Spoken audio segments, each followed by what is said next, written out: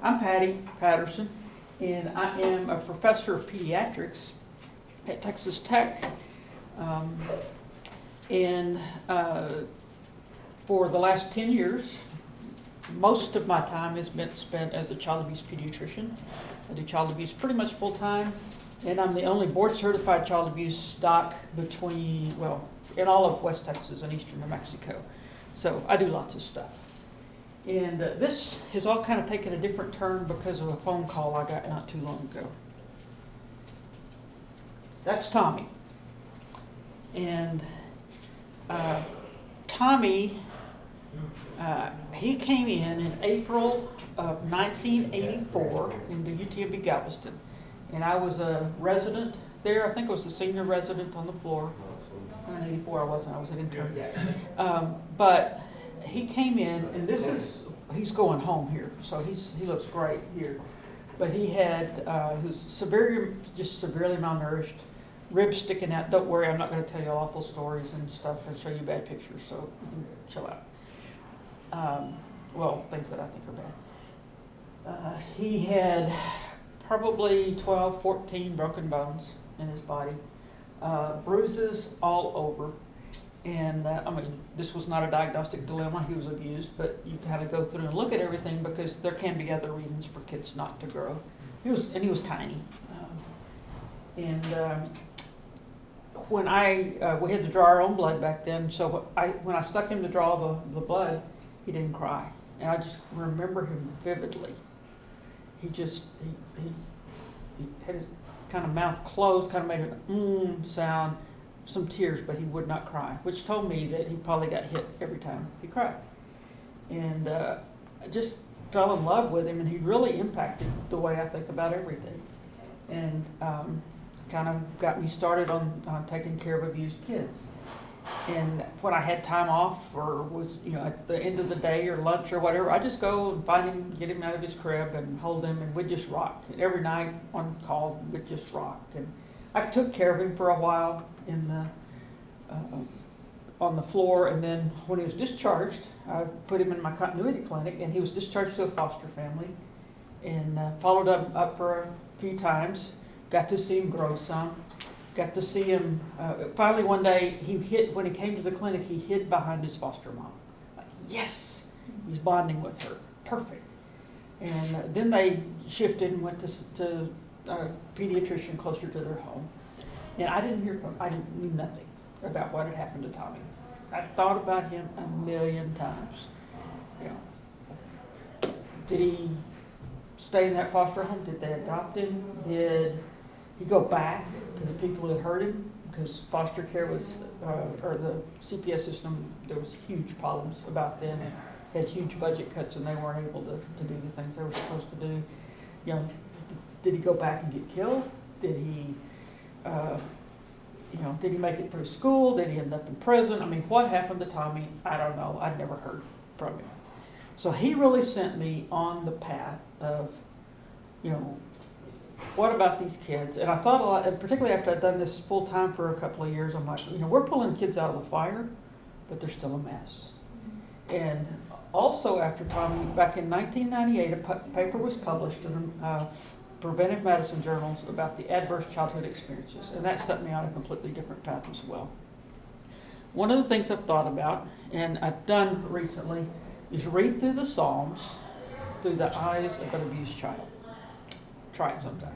Well, or don't. But I cry to you for help, O Lord. In the morning my prayer comes before you.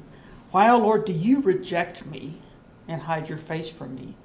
From my youth I have suffered and been close to death. I have borne your terrors and am in despair. Your wrath has swept over me. Your terrors have destroyed me. All day long they surround me like a flood, and they have completely engulfed me. You have taken me from the friend and neighbor. Darkness is my closest friend. And this reminds me of a lot of the kids I've taken care of. Well, I mentioned the 1998 paper, and that paper changed a lot for me about looking at what happens to kids long term. Adverse childhood experiences, I've thrown some just good pictures in here because a lot of this is pretty depressing. And this is just, I think, really fascinating. Kaiser Permanente down in San Diego has It's a huge, huge HMO. They have just boatloads of data. The guy named Dr. Folletti was doing a clinic for morbidly obese people, people who weighed more than 100 pounds over their ideal body weight. And then time goes on, and when people start dropping out, he goes, hey, what's up with this? So he looked at their records, and some of these people who were dropping out were in fact losing weight. He goes, well, that's weird. So they talked to these people, and through that interview process, found out that a lot of the people who were losing weight had been, and dropped out, had been particularly sexually abused as children. And so he got this idea of, wait a minute, what if what we're thinking is the problem is the solution for that person, which was genius on his part. So he worked with the people at the CDC, which they're really good at epidemiologic studies because that's what they do, and they put together a study. The initial study had over 17,000 people in it. For any researchy types, I may be the only one in here. That's huge, that's very powerful, it's exactly what you need, okay, to be able to determine things. And so they just went down, and it was people that had been in their clinic, who had had physical exams and stuff. They had their medical records. They sent, after the clinic visit, sent them these questionnaires saying, in your first 18 years of life, did any of these things happen to you?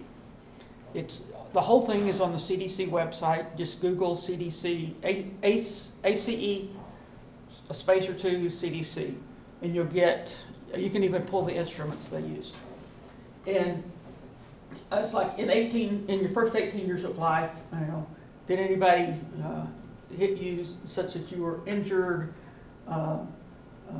in sexual abuse, including molestation, and it has all the things. Did you witness somebody hitting your mom? Was somebody in your house using drugs? Or I think alcoholics and what? This is morphed over time. Divorce or separate. Was anybody in your house arrested?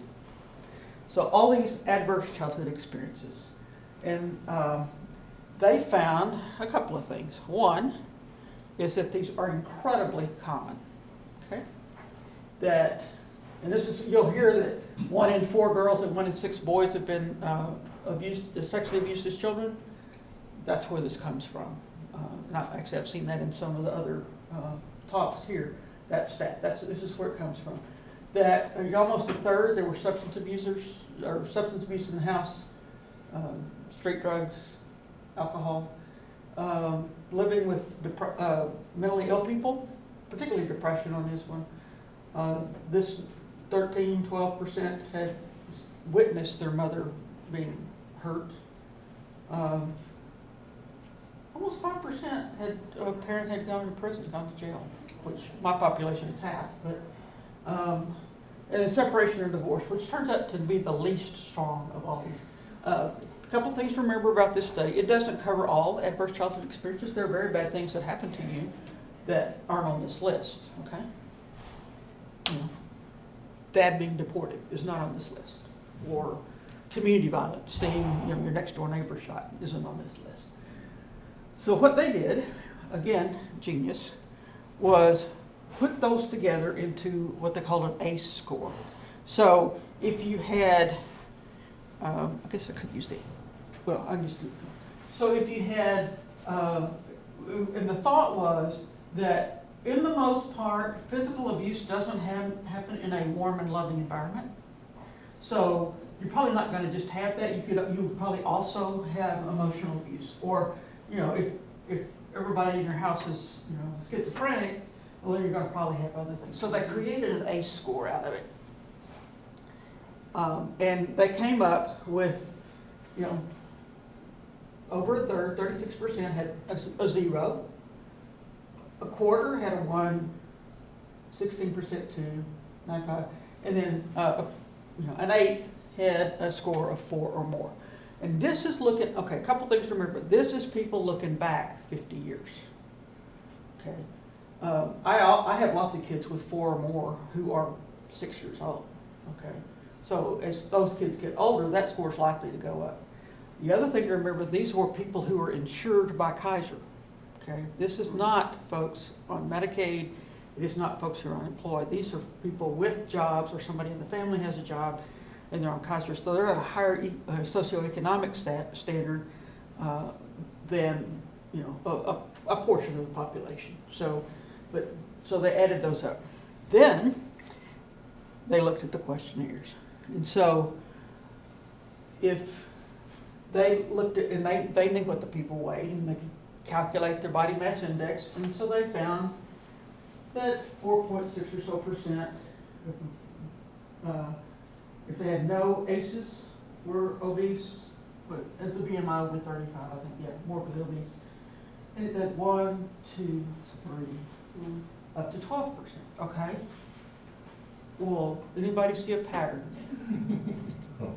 Okay, so, well, and that's where we all started. That's where Folletti started with this. Folletti and Anda's the dude's name. Okay, well, what about smoking? Well, oh my goodness. Does the same thing. From 6% to 16%. So 2.5 times as much likelihood of smoking. What age is that?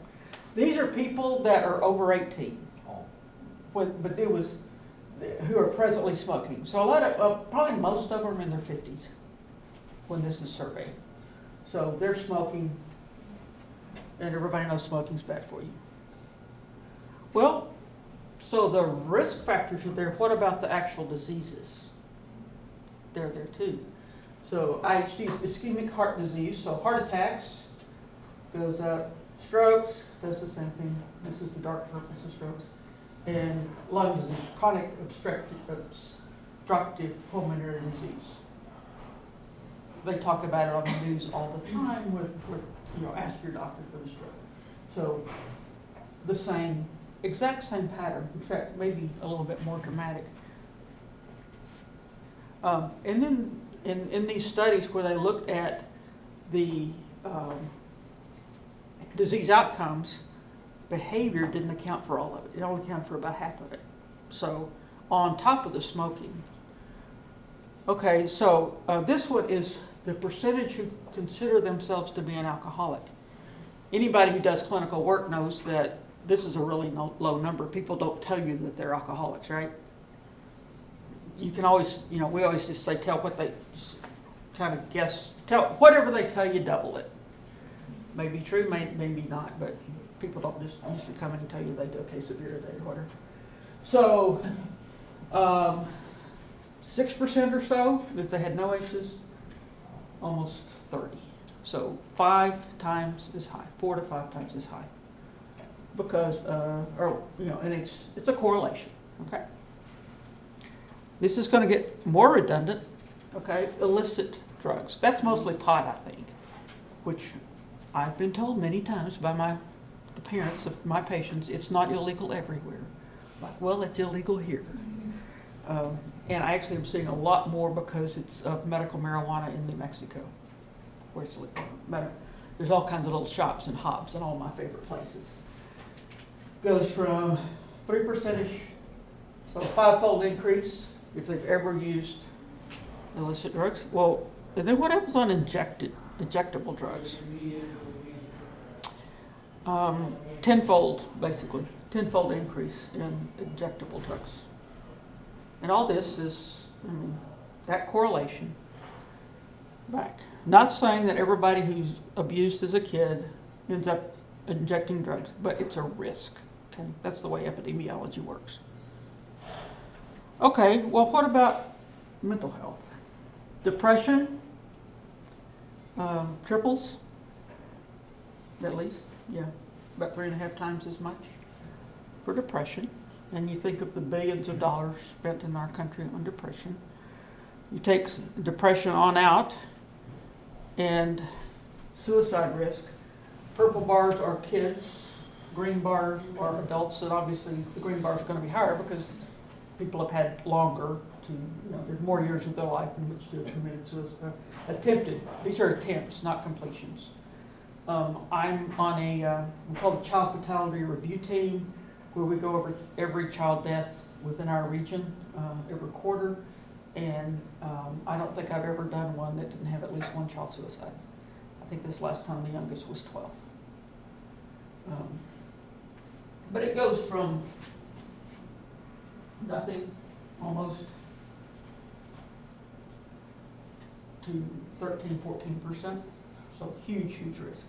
And basically anytime I see a suicide attempt kiddo come into our ICU, I tell them, call me. We need to figure out if that kid's being abused. And then the adults goes from maybe 1-2% up to 24%. And I mean, doesn't that number blow your mind? That many people would have attempted. And I don't remember exactly how they define that. The mental health people liken child abuse to mental health as doctors do cigarette smoking to physical health. I mean, without cigarettes, things. Yes, ma'am. Can you say that again? They liken child abuse in mental health to cigarettes in physical health. Without tobacco, it eliminates or just drastically reduces lung disease, all that stuff, heart disease, all that. So it's as they put it, the leading preventable risk factor for mental illness and substance abuse. On another behavior, the risky sexual behaviors. This is initiation of sex before they're 15 goes from 4% to 31%, so 8-fold increase, and 30 or more sexual partners. And obviously that's going to correlate directly with sexually transmitted diseases, HIV, chlamydia, all that stuff. All that badness. And of course, this somebody with all these is, could very well be doing a lot of other risky stuff with substance abuse and so forth. So you go from 1% to 13%. So 13-fold increase on that one. This is my all-time favorite slide. I use this all the time in Lubbock, where we have an astronomical teen pregnancy rate. Always have. Any science people in here? That is, this is not by chance, is what that means, okay? Yeah. Okay. There's a 1 in, 100,000? There's 7 million. 1 in a whole bunch. Chance, that's due to chance. I mean, that's real. So, teen pregnancy, this is 11 to 19, and actually, this one is just on girls. There are studies that boys are also more likely to father kids if they've been abused as a teenager, if they were abused as they were young. Okay?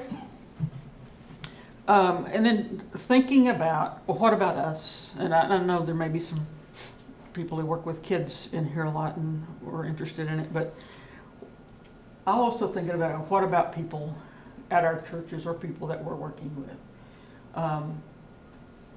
13 to 17% of the population has an ACE score of 4 or more. So there's probably, folks, it never fails after I do this talk with medical students, somebody comes and talks to me. Last Friday, I went to the burn unit to see a child, started talking to the mom. I always ask them about their history too. It was an 8-month-old that was hurt. But when I started talking to her, I said, well, my dad's in prison. Like, oh, really? What happened? And people tell you when you ask them, or they do me. He was in prison for sexually molesting a child. I go, was it you? She goes, yes.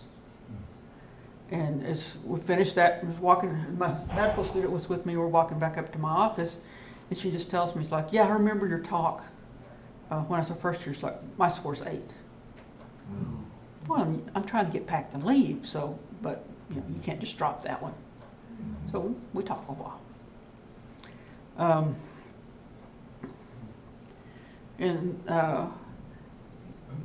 Lifespan is 20 years shorter in people with a score of 6 or more. Well, and look backwards, suicide, then a score of 0 versus an A score of 6 or more, the lifespan. Because see the studies in San Diego were done. Probably the data was gathered in around 1990. So we're 28 years out from that. So they're getting mortality data as that comes in, and they've continued following that. Okay. Well, the big question then is why. So I tell the students that ACEs stuff is true. We'll tell you a lot of stuff that's in medical school that's not true. This is true. It's been repeated in numerous countries and cultures around the world. They've run it over different decades in the United States. It held over time. It's held over cultures. I mean, Turkey and, just Japan, different places, it holds, okay?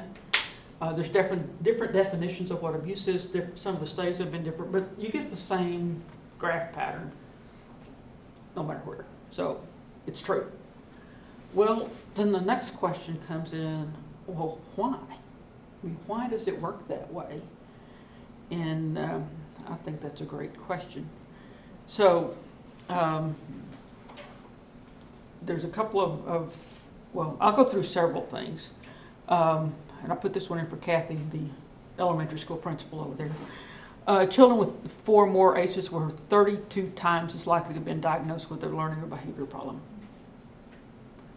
And where that one strikes me as a pediatrician is, are the kids that are coming in to get their ADHD meds, is it really ADHD? It might be. It very well might be.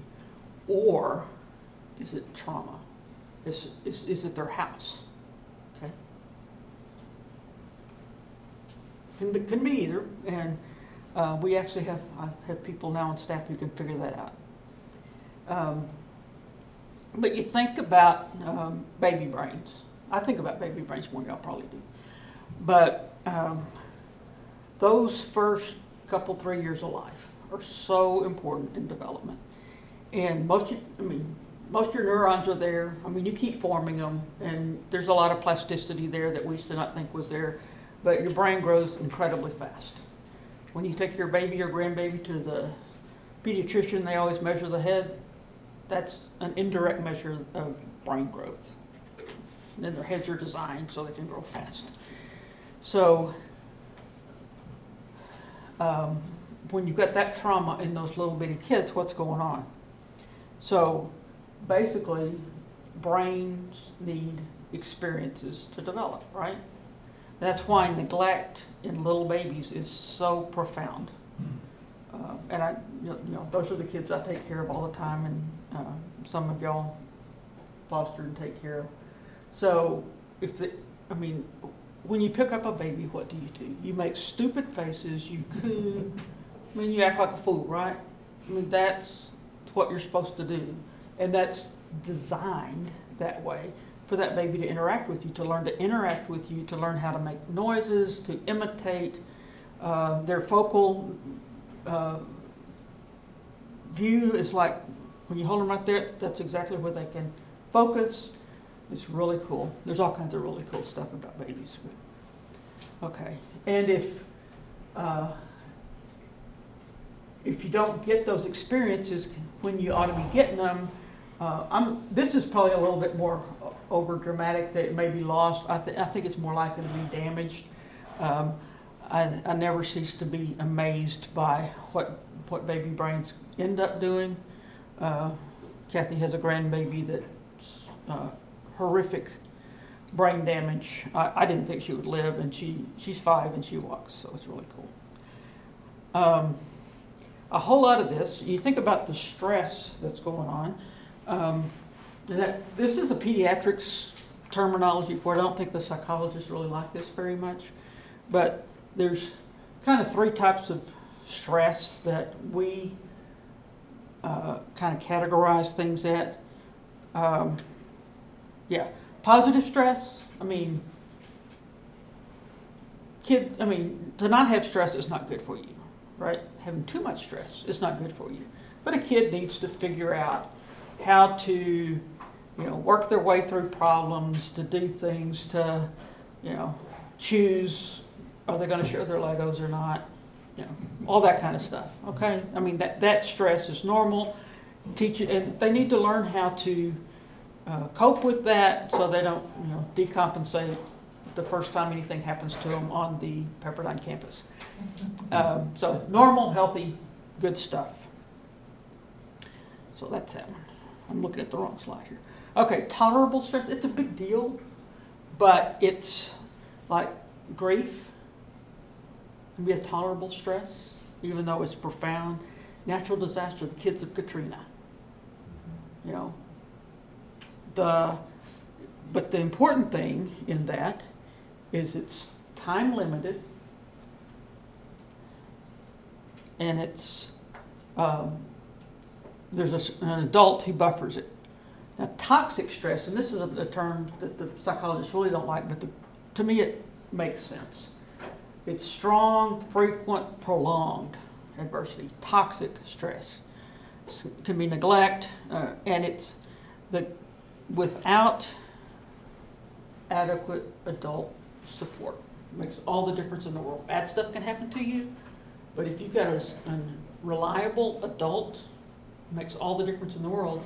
And in these kiddos, a lot of times the supposedly or supposed to be reliable adult is the perpetrator. Okay, so that toxic stress. So you get, and I'll unpack these in a little bit.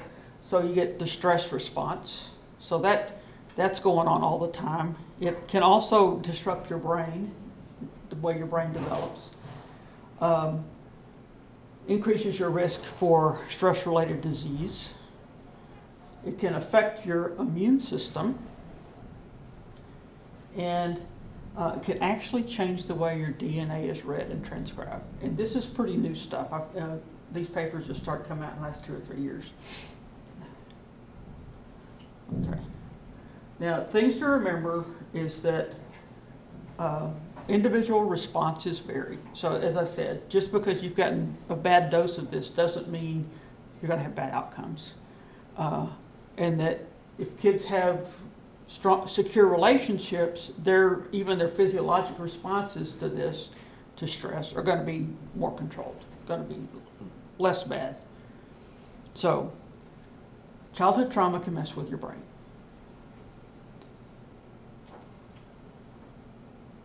Now, when,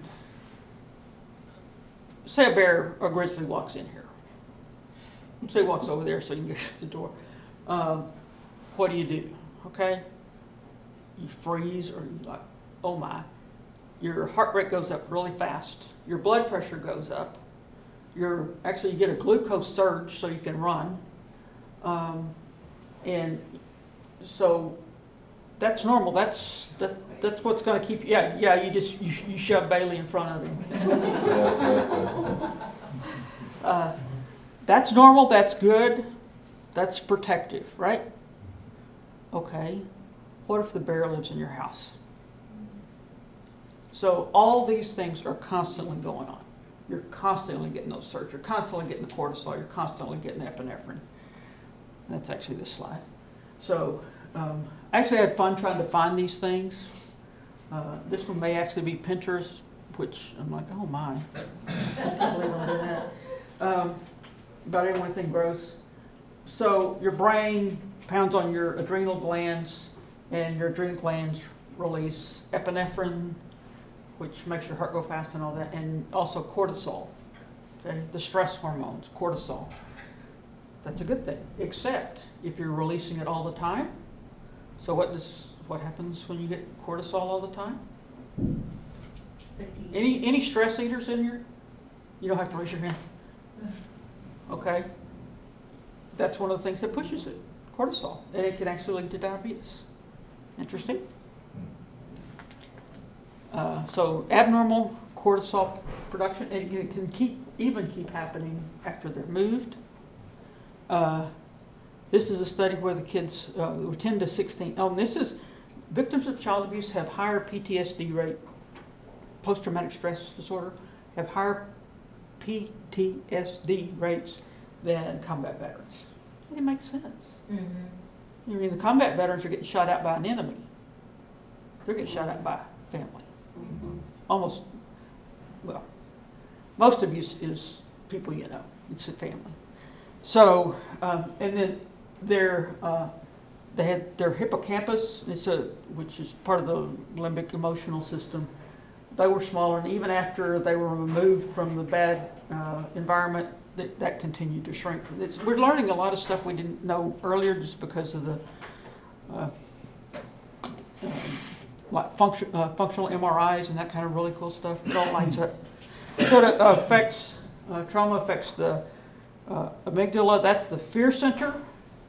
That part of your brain helps you identify threats in your environment.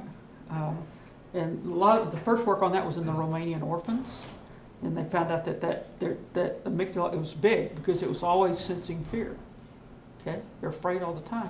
Well, but if you're afraid all the time and this thing gets big, then you get where you don't really determine well when you should be afraid and when you're not. So that's kind of dysregulated. There's dysregulation of a part of the brain that secretes what's noradrenaline. It's like adrenaline from your kidneys. That increases anxiety. It messes up sleep cycles.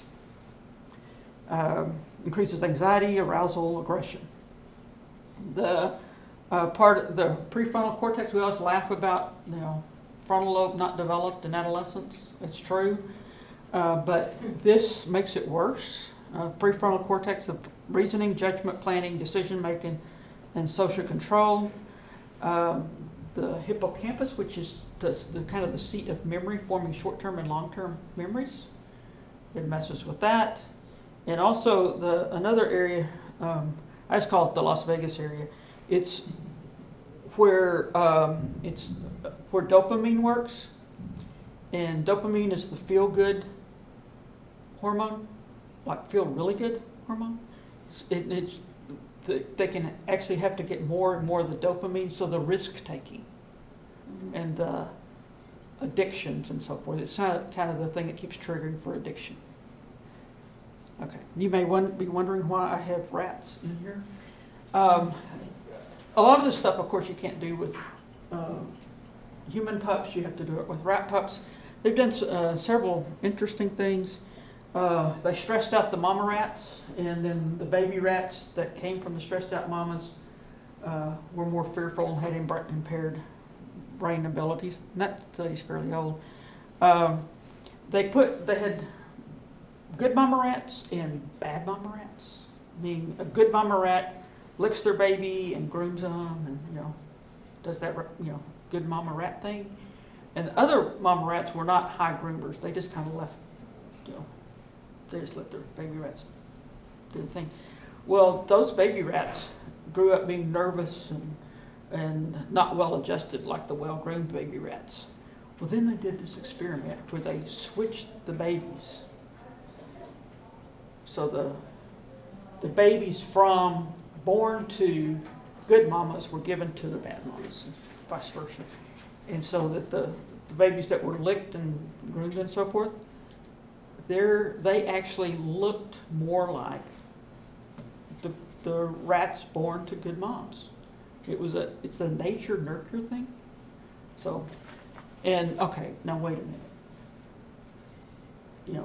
If we pass it down and it goes to the next line, well, shouldn't that genetics keep going? Well, it turns out it doesn't necessarily. How's that happen? I mean, what is going on that there's a change there? Well, there's a couple things. One, baby rats who are licked and groomed and everything, they release serotonin, which is a natural antidepressant. It's kind of like rat pup Prozac. Okay, so it makes them feel better. But it actually activates changes in the DNA. So we get to the subcellular level, and this is new research. And don't ask me how this happens. I have a picture in a moment that's probably off of Pinterest too that doesn't explain it terribly well. But so it ultimately changes their DNA, leading to later life changes in response to stress. So, and it's true in humans too. Okay,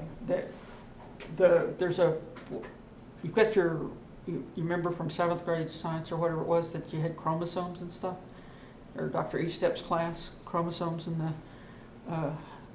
well, there's actually another whole layer above them called the epigenome. I think my next one's it's kind of a picture of that.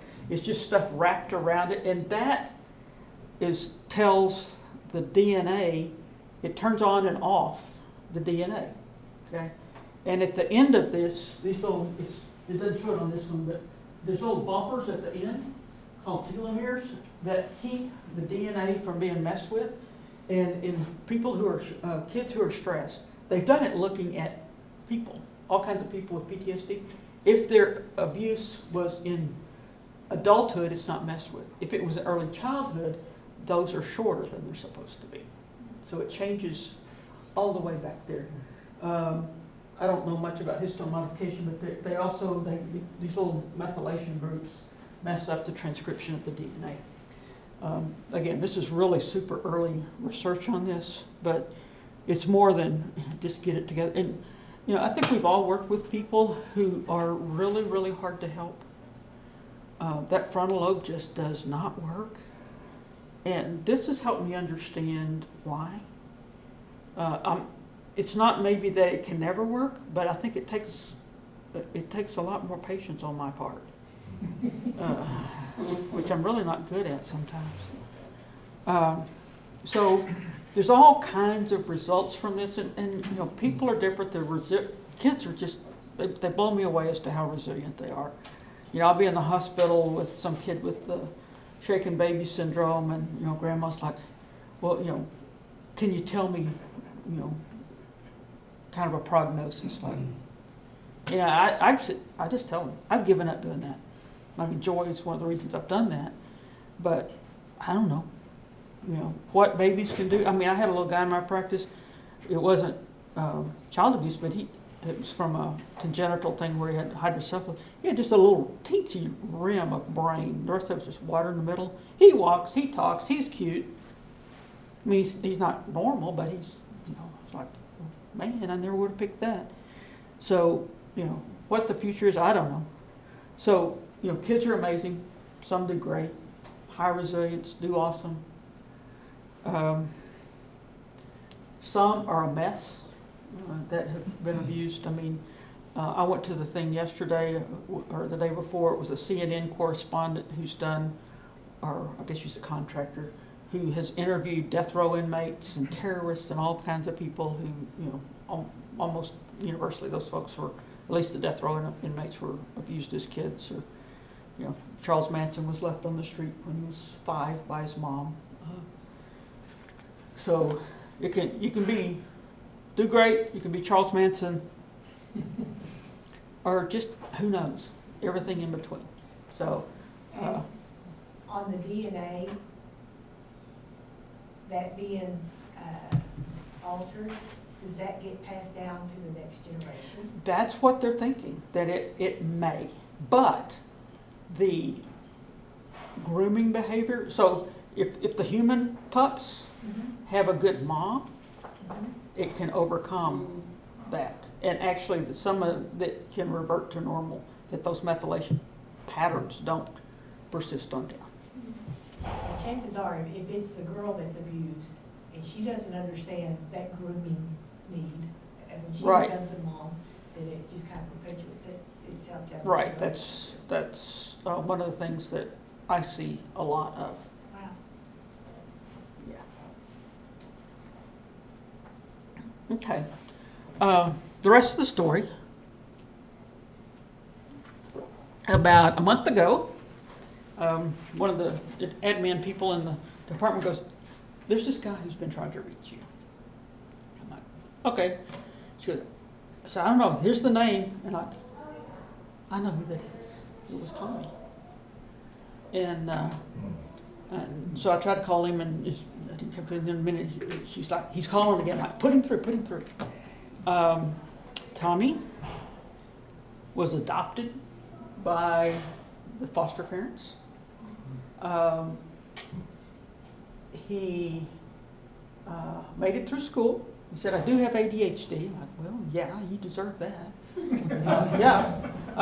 He works full time as a, I think, mechanic or Yeah, he's a mechanic guy at a school, maintenance guy at a school.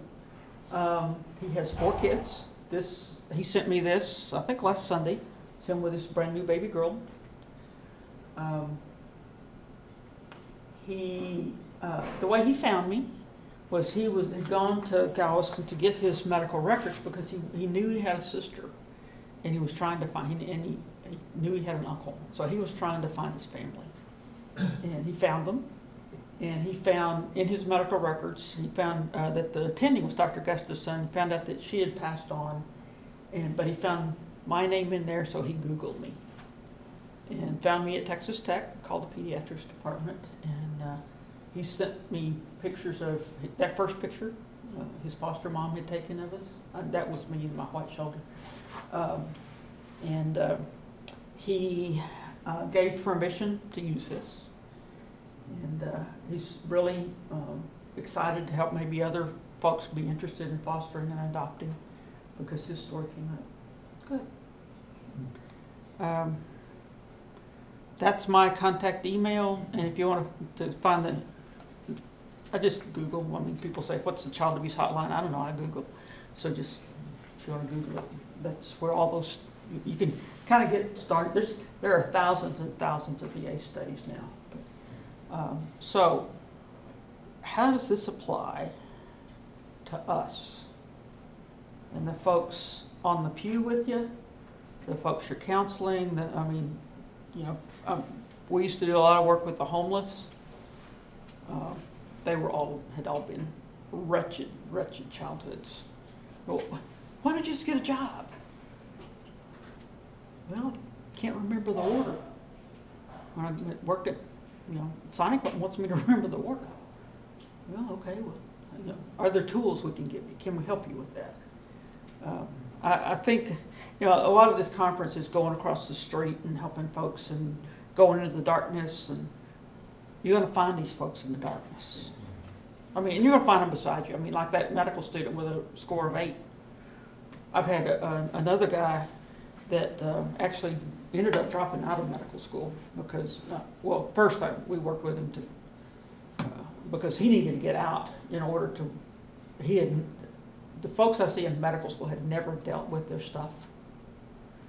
And so a lot of, it's not, I bet one a year, it's like, okay, you need to stop doing medical school and go do your therapy and work your way through this before you can do this. And when I said something to you that the girl that had an 8, she has done really well for herself. Mm-hmm. That's one of the way people compensate, though, is by being overachievers. So if the smart folks, I'm going to prove da-da-da. So we end up with some of them. So it doesn't mean you're healthy. Right, that doesn't mean you're healthy at all. It means you're smart. And you study a lot. Yeah. But, I guess they probably their whole lives have done that to prove their worth. But, we see it all the time. How can the church help? What can the church do?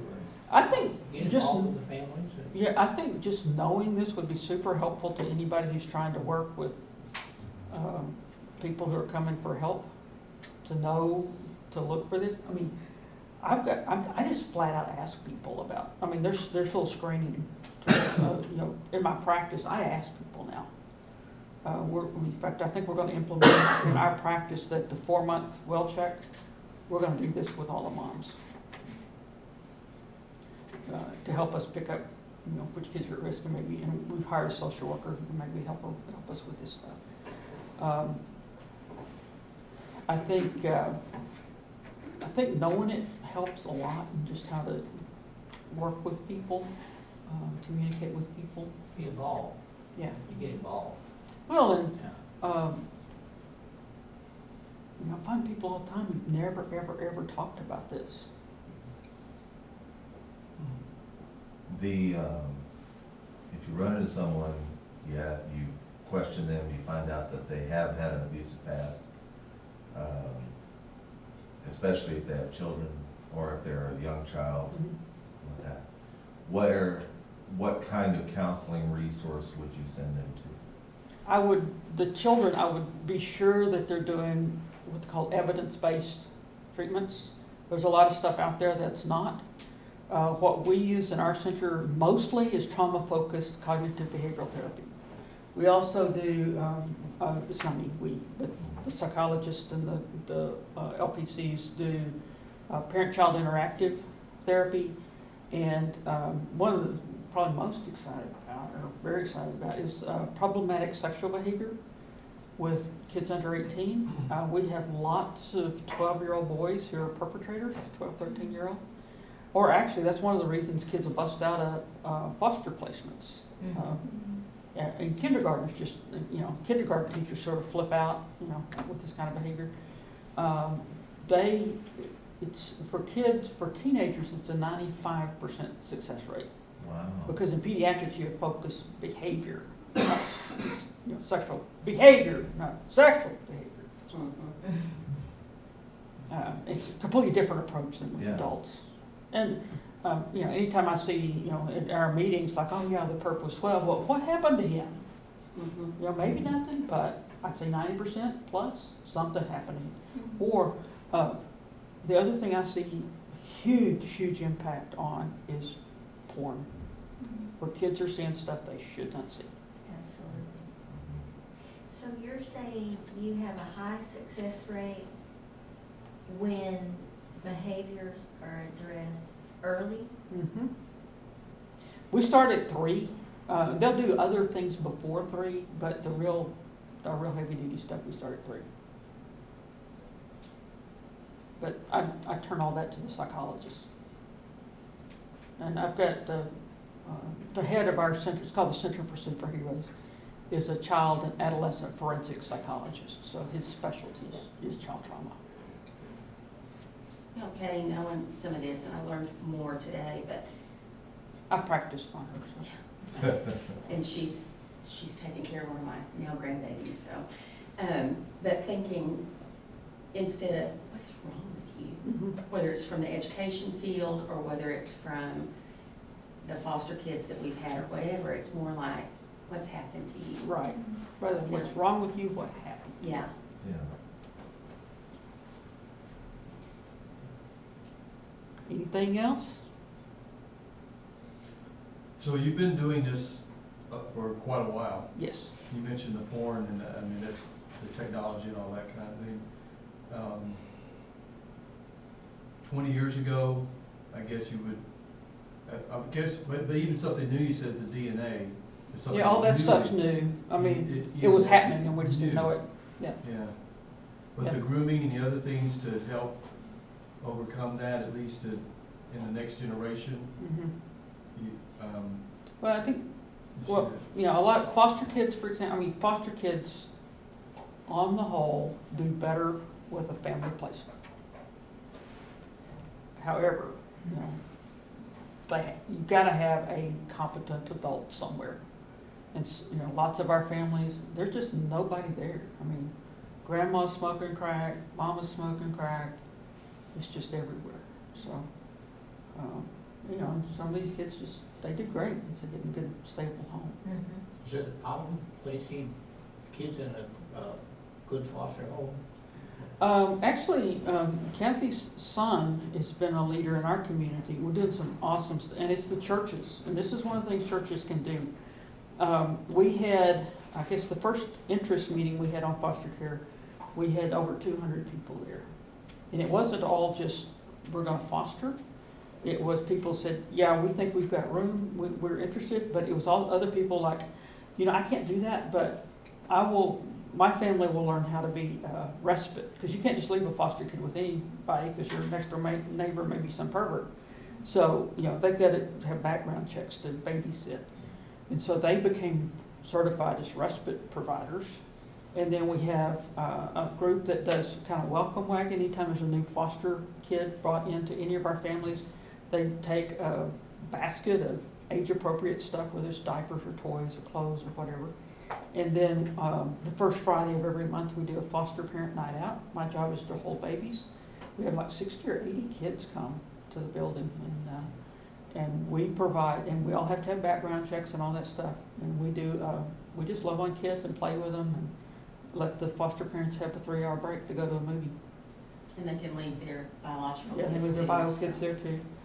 But it's, we're really doing it as a community, that it's, you know, to do this by yourself, I think is extremely hard, but all together, you know, we're committed to helping. It's not just our congregation anymore, I think Trinity Christian, several others in town, maybe Raintree, Yeah. are also doing it. So it's becoming a coalition of folks to support these kids. And they increased the number of foster homes by 40% in 1 year. Wow. To make it people aware. Yeah, Mhm. yeah, and that's a lot of it. I'm doing a panel thing on Tuesday night with some elected officials. I've been to the junior league, which they're, you know, I'm not really a junior league kind of person, but I went and I've been and talked to them twice, so, yeah. What's your opinion or experience, on the use of medications with children to help them with being calm? Okay. Sometimes you need them. I think it's the last, it's not the first thing. The first thing you need is a calm parent. And behavior modification, most often it's a parenting issue. That the parent, you have to teach the parents how to parent and do timeout and all those little things. And then there are some kids that need meds. Most of what we found in the Center for Superheroes, who've been up and going about 2 years, is that we take kids off meds. Because, and they're on them before you come? Yeah, they're on them when they get to us. We take them off and do the behavioral therapies with them, and they're able to manage. And some of them, you know, they need a little boost to be able to calm down and focus. But we're, you know, when you have a 5-year-old diagnosed as bipolar, they are not bipolar. Trust me, they're abused. Almost always. So we take kids off of meds more than putting them on. Then we have a child and adolescent forensic psychiatrist who also helps me. It's like, Sarah, I got a 5-year-old who's suicidal. What do I do? That happens? Yes. I mean, she had a plan. The whole deal. So, Sarah. Ew. Okay. Well, thank y'all for coming. Thank you. Going to Pat. learn something else.